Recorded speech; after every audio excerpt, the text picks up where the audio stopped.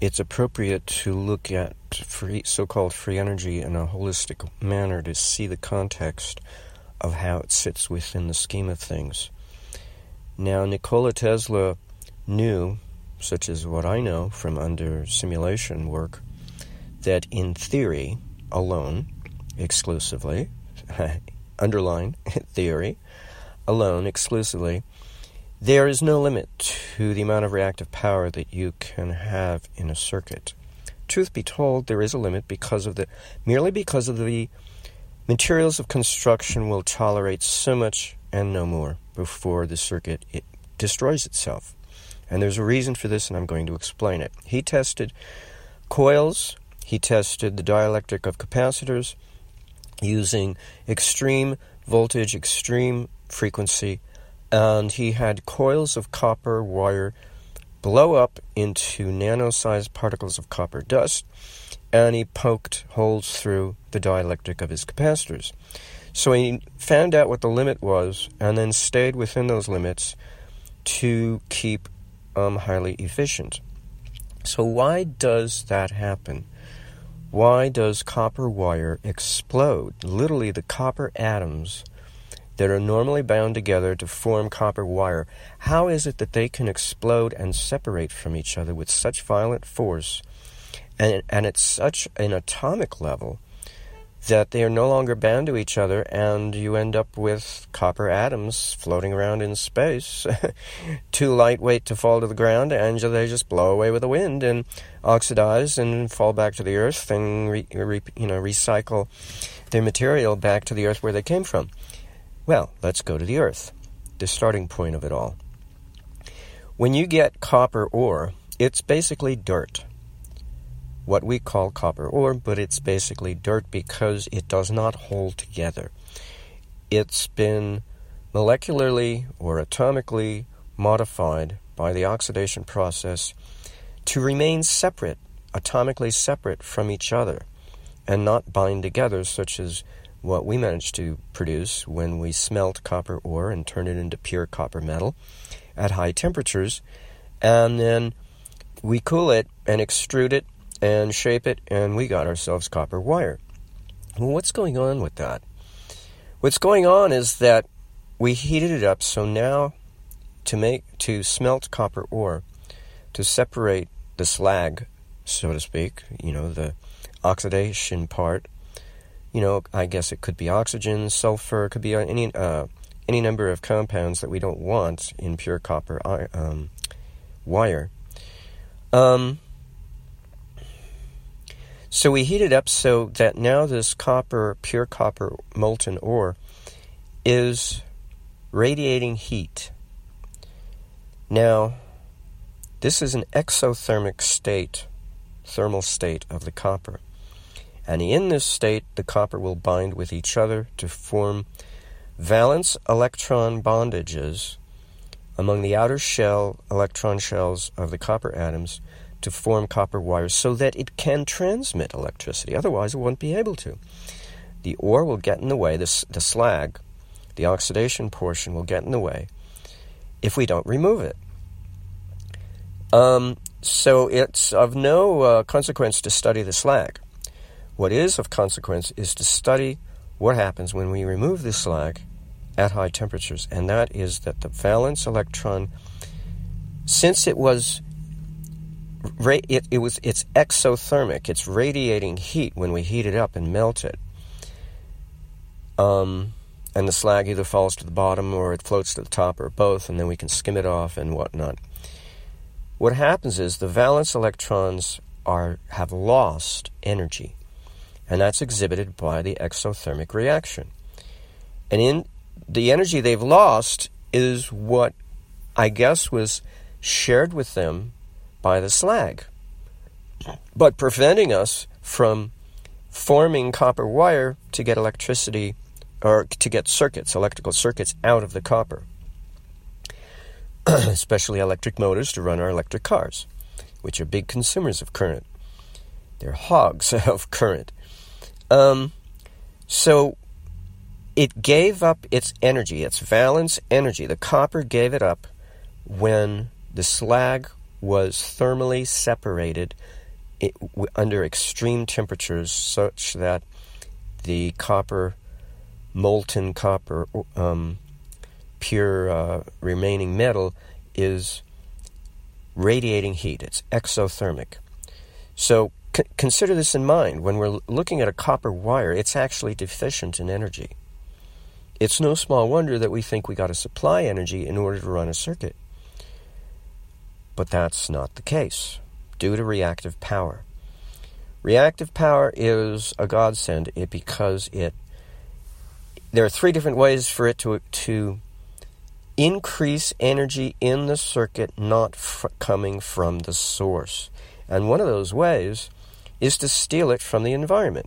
It's normally called energy harvesting if it's from natural sources, such as the ambient energy of the environment, or it's theft if it takes it from a nearby power line, transmission line.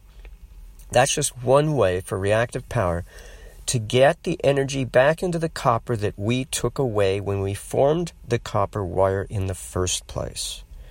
That's what reactive power is doing. It's doing what nature would like to do, is to take the copper back to its native state as an ore, an oxidized ore that is basically dirt. It wants to return it back to the state of dirt. Copper ore dirt. That's what reactive power wants to do. And that's what it tries to do.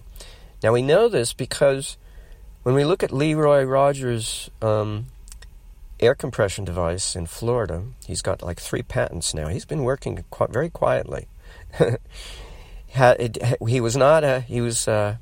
He turned down the big 3 automakers' combined $1 billion offer, which he feels they were going to shelve his patent because they wanted exclusive rights. So he turned them down, and he's just been working very quietly these past 4 decades on his own, developing and further modifying and making improvements.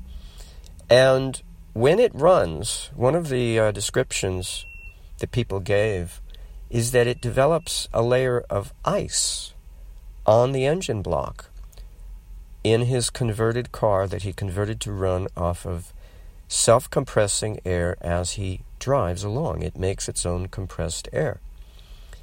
And this shows that even in his device that's not electrical, he's absorbing heat from his environment.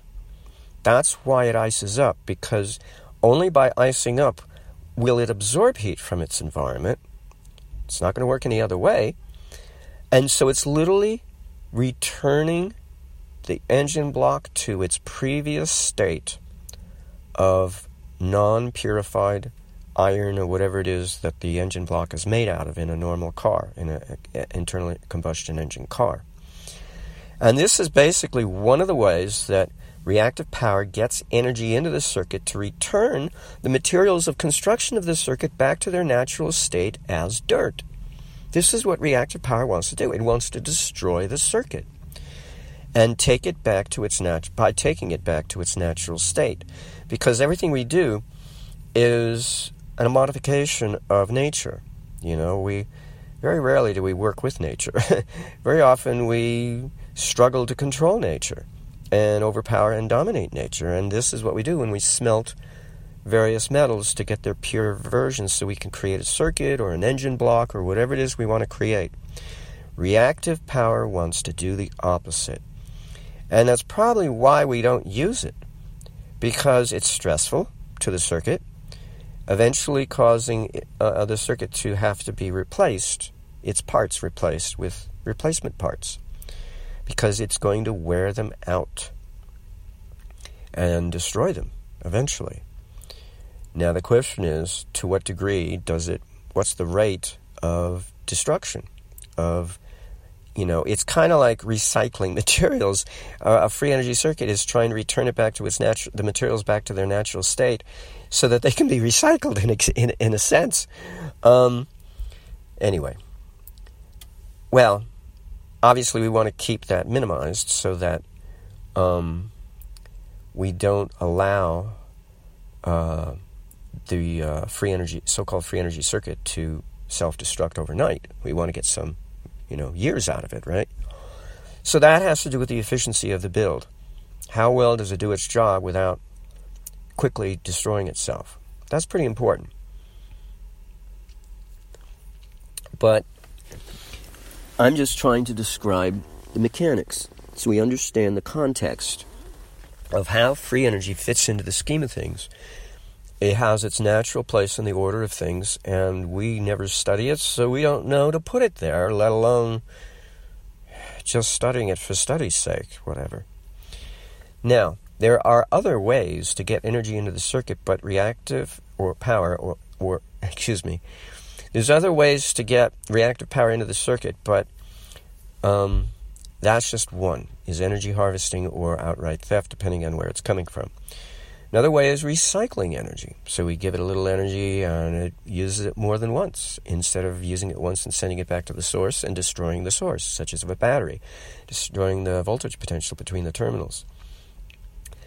A third way, though, is where conservation of energy breaks down. And that is when we step aside, so to speak, and allow mostly voltage, I think, is usually the case. We step aside and allow voltage for the dominant transient surge. We allow it to enter the circuit early on when we turn on the circuit. Mother Nature wants it to enter the circuit.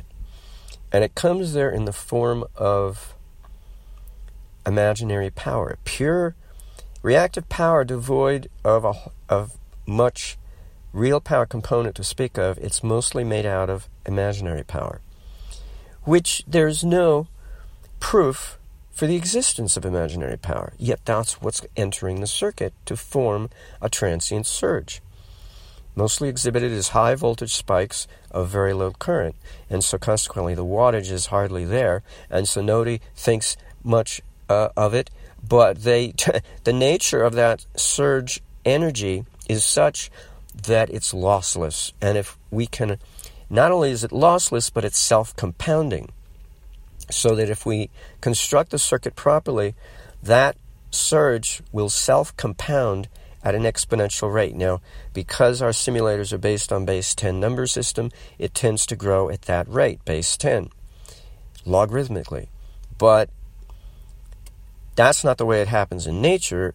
Reports come in that it happens at the base 2 rate, which is more reasonable.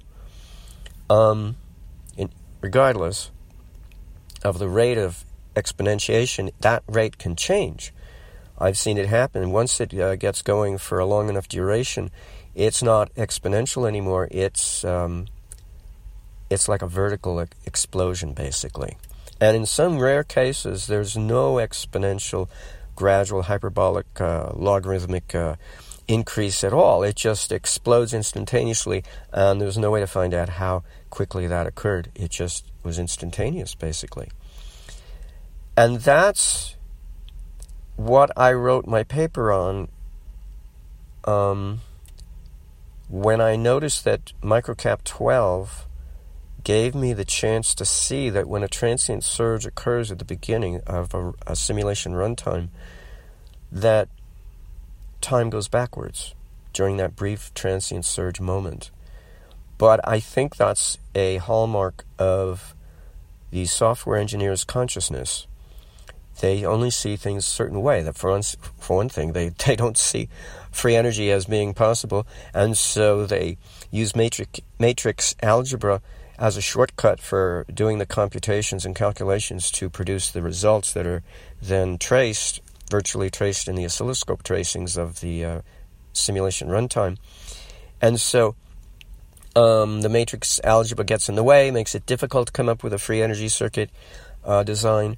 But it's never impossible, it's just difficult. So this is one more instance of narrow mind or slanted consciousness in the direction, conservation of energy is a law, it's a given, everybody agrees. No, I don't, because the simulator allows for a transient in which time goes backwards, and nobody's bothered to study that. I just kind of stumbled across it. And then I got curious when I stumbled across a function, the energy function and the power function. And I thought, why don't I divide one into the other and see what happens? And lo and behold, time went backwards. But I don't think that's what's happening. I think it's really a discrepancy of how time is kept within the domain of the energy within the circuit, so that there's a discrepancy, so it looks like time went backwards, when in reality there's one section of the circuit in which time has slowed down relative to another section in which it has not, or the other way around, actually the other way around. Time is sped up in a different section of in a section of the energy of the circuit, because it becomes a composition of frequencies at that point, in which a parasitic frequency occurs at a much higher frequency than the input frequency. And that elevated frequency is what's causing a discrepancy of time for the energy itself, so that it appears to overall, the net result is that it appears that the energy has gone backwards. Because that's the original, because that's using the original input frequency as the reference, whereas the parasitic frequency is much faster. And so it, I guess what happens is the parasitic frequency takes over, but the simulator can't acknowledge that, and so explicitly, or I don't know how to make it do so. So what I do see, though, it can do so, is that it will say, well, time has gone backwards, it's slowed down, because the timepiece of the input frequency is no longer the dominant frequency in terms of amplitude. It has dropped off to seeming insignificance by comparison to the parasitic frequency, whose amplitude is growing by leaps and bounds.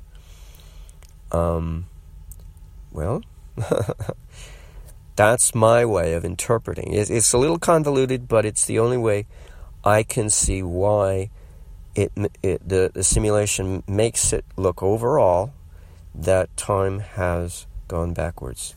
It's not that it's gone backwards, it's that it's slowed down, and it's not the overall energy that's slowed down, its time frame.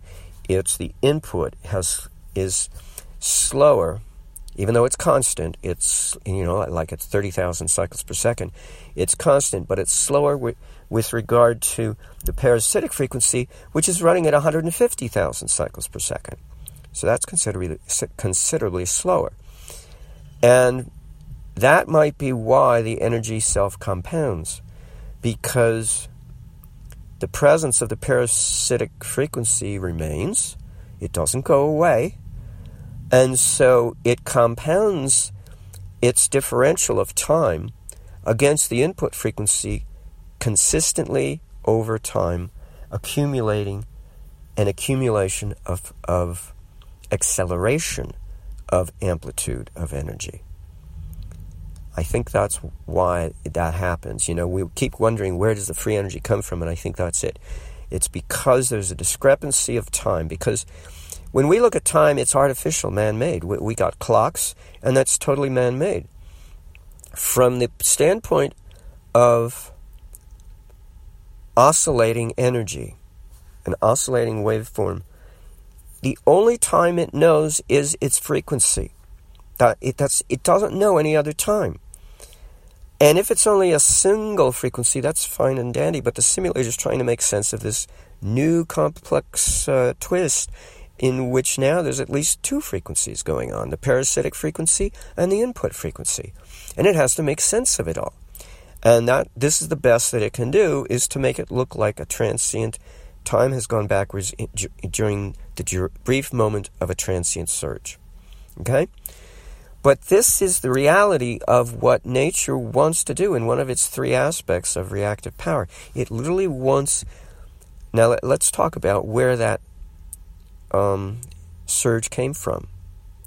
It came from the ether, which Eric Dollard likes to call counter space, and regardless, it's not physical, and it can only be hinted at, suggested by imaginary numbers, which Descartes, the philosopher from several centuries ago, in derision named the square root of -1 imaginary, because he thought it was pretty bizarre that mathematicians should put so much faith in something that does not exist. It's purely a construct of the mind of the mathematician, yet it works.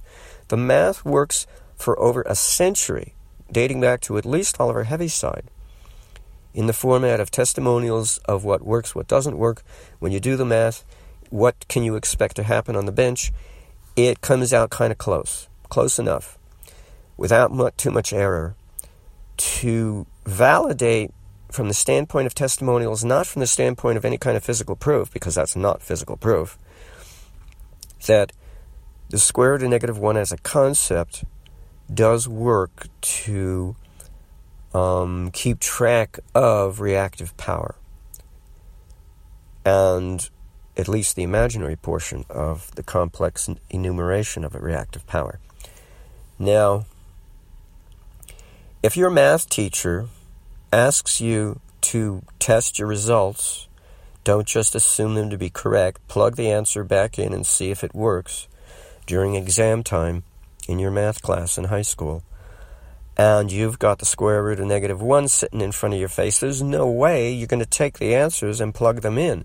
You're going to get any square root, you're going to have two possible answers for the square root of a positive number, and you're supposed to plug them in and see which one works. Maybe only one works. Maybe they both work. But with the square root of -1, you don't even have answers to plug in to check for results, for the accuracy of results. This is why Descartes, in derision, named them imaginary numbers, because you can't even check your answer to see if it's right or not. This is what the teacher said, the math teacher. Reality check. Check to see, because sometimes, you can do the right math and come up with two answers, but only one works if it's the square root of a positive number, rather than both being. And so you have to take the one that works. You can't just assume they both work and write down both as your answer. You're going to get a mark on that one against you on that test. So this is the ridiculousness of imaginary numbers, taking them seriously from a scientific standpoint. And this is where science bridges into religion, because we literally have been taking on faith the square root of -1 all these decades, more than a century, and we have no choice. Now, I'm going to relate to you one last little tidbit. It doesn't stop with math, how ridiculous it is for science to expect physical proof for every single cotton-picking thing in its scientific body of knowledge. It is so stupid, it's unbelievable. But let me bridge the gap, and Rudyard Kipling said in his All the Mowgli stories, the opening preface, East is east, west is west, never the twain shall meet. And that's wrong. We have yoga coming out of the east like crazy, making meditation ever so popular in the last 50 years. So let's try bridging that gulf once more. When we go into Ayurveda, when we have an Ayurvedic physician take your pulse, he's not looking for your vital signs as a Westerner will be doing. He doesn't look for your pulse rate or your blood pressure. He's looking for, if I got this straight to remember, snake, frog, swan. Does that sound ridiculous or what? But Ayurvedic pulse diagnosis is not predicated on the objective scientific method. It's predicated on the subjective scientific method, in which the physician's intuition now is at stake. He either has the gift or he doesn't, and he can work at developing it. And so looking for snake, frog, swan is intended to help you develop your intuition so that you can look at the doshas of the patient's blood to see what they tell you may be wrong with the patient's health. Because The snake represents the Vata dosha, the frog represents the Pitta dosha, and the swan represents the Kapha dosha. Now, when I took pulse diagnosis in the 80s, I was a natural. I didn't even have to take your pulse to tell you what was wrong with you. All you had to do was stand in front of my face because I already knew what to look for in the person's aura, what I had already been taught to look for in their pulse. And I could say right away, you eat too much fruit. But I knew right away it was a waste of time to tell that person that because I knew they wouldn't take my advice. Oh, I love fruit. And she's got a whole bunch of fruit on her plate, on her luncheon plate. Oh, and she stuck her wrist out in front of me. Oh, take my pulse. You just finished the course. Oh, take my pulse. With hesitancy, did I tell her and I went through the motion of taking her pulse, but I already knew what was wrong and that she would not take my advice. So I really didn't want to get involved, but I was kind of shoved into the situation. And you know what? After that, I vowed never again do I want to take anybody's pulse and tell them what's wrong with them, blah, blah, blah. Because if that's the kind of consciousness, the stupidity I got to deal with, it's no wonder they're sick. They do it to themselves. I think most of the time that's really all it amounts to. We do it to ourselves. Anyway, now the whole point of that diversion is that the doshas, you can take someone's pulse because the doshas exist in physical manifest space. They are despite the fact that it's a subjective technique, you are looking for something that is objective, that exists in the physical realm. But it's a mirage. It's a beat frequency. It's like a beat frequency. It's the product of the blending of the gunas. And the gunas don't exist in physical space. They exist in counter space. They are imaginary, and yet the rishis of old cognize them. Yet they are the causative factor. They are the causation, not the factor. They are the sole causation of the doshas resulting from the blending of the gunas. So if you got three gunas, sattva, rajas, and tamas, if you blend sattva with rajas, you get vata dosha.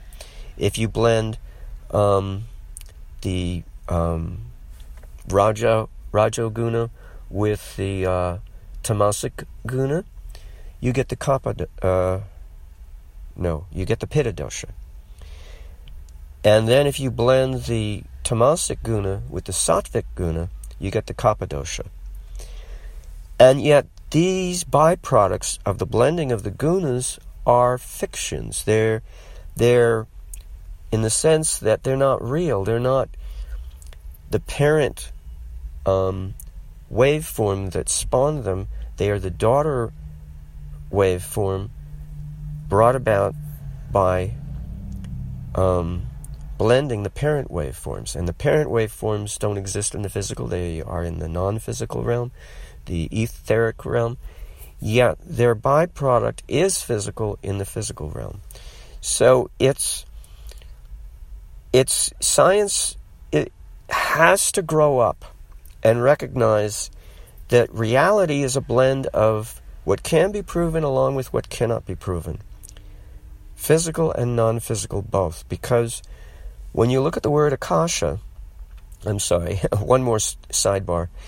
When you look at the word akasha, when Max Mueller did his Sanskrit-English translation dictionary back in the 1800s, you can look up the copy in the UCLA Research Library. They have the original version, along with the more recent editions, which I'm going to get to in a minute. But the original version had the translation of the word akasha into English. The translation was ether. And then if you look at the most recent edition of Max Mueller's Sanskrit-English dictionary online, now the translation from Sanskrit into English of the word akasha is space. And this perplexed me at first when I first discovered this over 10 years ago, this discrepancy of how the translation has changed over time. I explained it originally as, well, scientific opinion has changed, blah, blah, blah. Nothing has changed. In reality, both translations are true because the way Sanskrit works, they tend to be more holistic than we are. We've got a word for everything. the holistic point of view, the detailed view, the applied version, all kinds of different versions of the same thing. And the Sanskrit language is much more simpler and terse in its approach by being holistic. So when it says, when you see Akasha, you're really looking at both versions of what we call, or what Eric Dollard would call, space and counter space. So they don't make a distinction between the two. They're just both there, and it's called Akasha. And that's my understanding now as to what's going on, why this seeming discrepancy, and why did Michelson and Morley never find evidence of the background etheric field in space? Because it's not in space. You'd have to infer somehow by some kind of weird approach. Not really that weird, because reactive power is called reactive to infer that it's a response to the application of real power. In fact, my version of Ohm's law is that, just that. Not voltage squared divided by resistance equals watts, but applied real voltage times reactive voltage divided by various impedances, including resistance within a framework of time, equals watts. Well, actually, no, it doesn't equal watts anymore. It equals joules, because it's in a framework of time. Oh, but we can't teach the student that complicated version of Ohm's law. They'd never get it in the beginning. Do you ever teach the complicated version to the advanced students of electrical engineering? No. They're liars. We're filled with liars. Anyway. So I think that completes this recording. How does a reactive circuit, the materials of construction, explain what reactive power is doing? It's taking the materials of construction back to their natural state by attempting to destroy the materials of construction by oxidizing the copper, blah, blah, blah, and turning everything into dust. This is what reactive power wants to do, whether or not we allow it to do it. Now, there was a fellow back in 2008 I read in which he didn't have, much like my simulations, he didn't have a way to regulate this exponential rise of power that his circuit was exhibiting. And he could time with a stopwatch, and it was never failed. The instant he turned on his circuit, how many seconds it would take before it fried itself. The insulation on the coils would melt off and short-circuit the coils, and there'd be arcing and smoking, and probably his capacitor dielectrics broke down and cracked and exhibited punctures within their dielectric. It never failed, and he didn't know how to fix it, how to develop his circuit any further to prevent that from happening. So it was a great demonstration of over-unity and free energy and violation of conservation of energy, but it had no practical use. So now I think I'm done with all my sidebars to help elucidate the topic. I hope you enjoyed this rather scathing review of how free energy works and how it completes the picture of how we know energy works. Because when we send energy through a circuit, we don't try to destroy the circuit, and we try to get multiple uses out of the circuit so that it can last us a long time, hopefully. Not our battery pack in our EV. Oh boy, that's been designed to wear out fairly quickly. And that's why we have lithium batteries. You didn't know that, did you? It's because nickel metal hydride can be regenerated so many times that it can outlive the lifetime of the electric car that it is inside of. That's why various oil companies had to sue or threaten suit against General Motors, against Toyota, against making any more nickel metal hydride batteries for their cars, so that the only nickel metal hydride battery you can get are little 9-volt batteries online. That's it. And Panasonic in Germany makes them, but, 95 amp hour, 12 volt batteries, but they won't fit in the RAV4 EV from 2002. They're off by 1 inch in 2 different dimensions. And they won't sell it to you for that reason, because it won't fit. Great. Hey, I'm telling you. It is good to see, though, that Who Killed the Electric Car, despite the fact there's no free copy anymore on YouTube to watch, you have to pay a few bucks to see it. There are people who are reviving the topic, referring to that original source material loosely, without giving credit, sort of, but allowing you to watch their latest updated version for free. I just saw one today, and I'm going to put the link in the description of this recording so you can watch what I watched. It's appalling, it's disgusting, but people need to know, sort of. I mean, it really doesn't talk about the battery technology, how that was wiped off the face of this planet.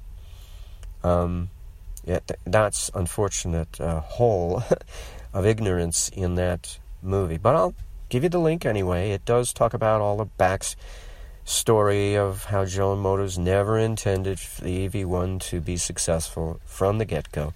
And this, I'll end with this, hopefully, because there's no maintenance on an EV to speak of.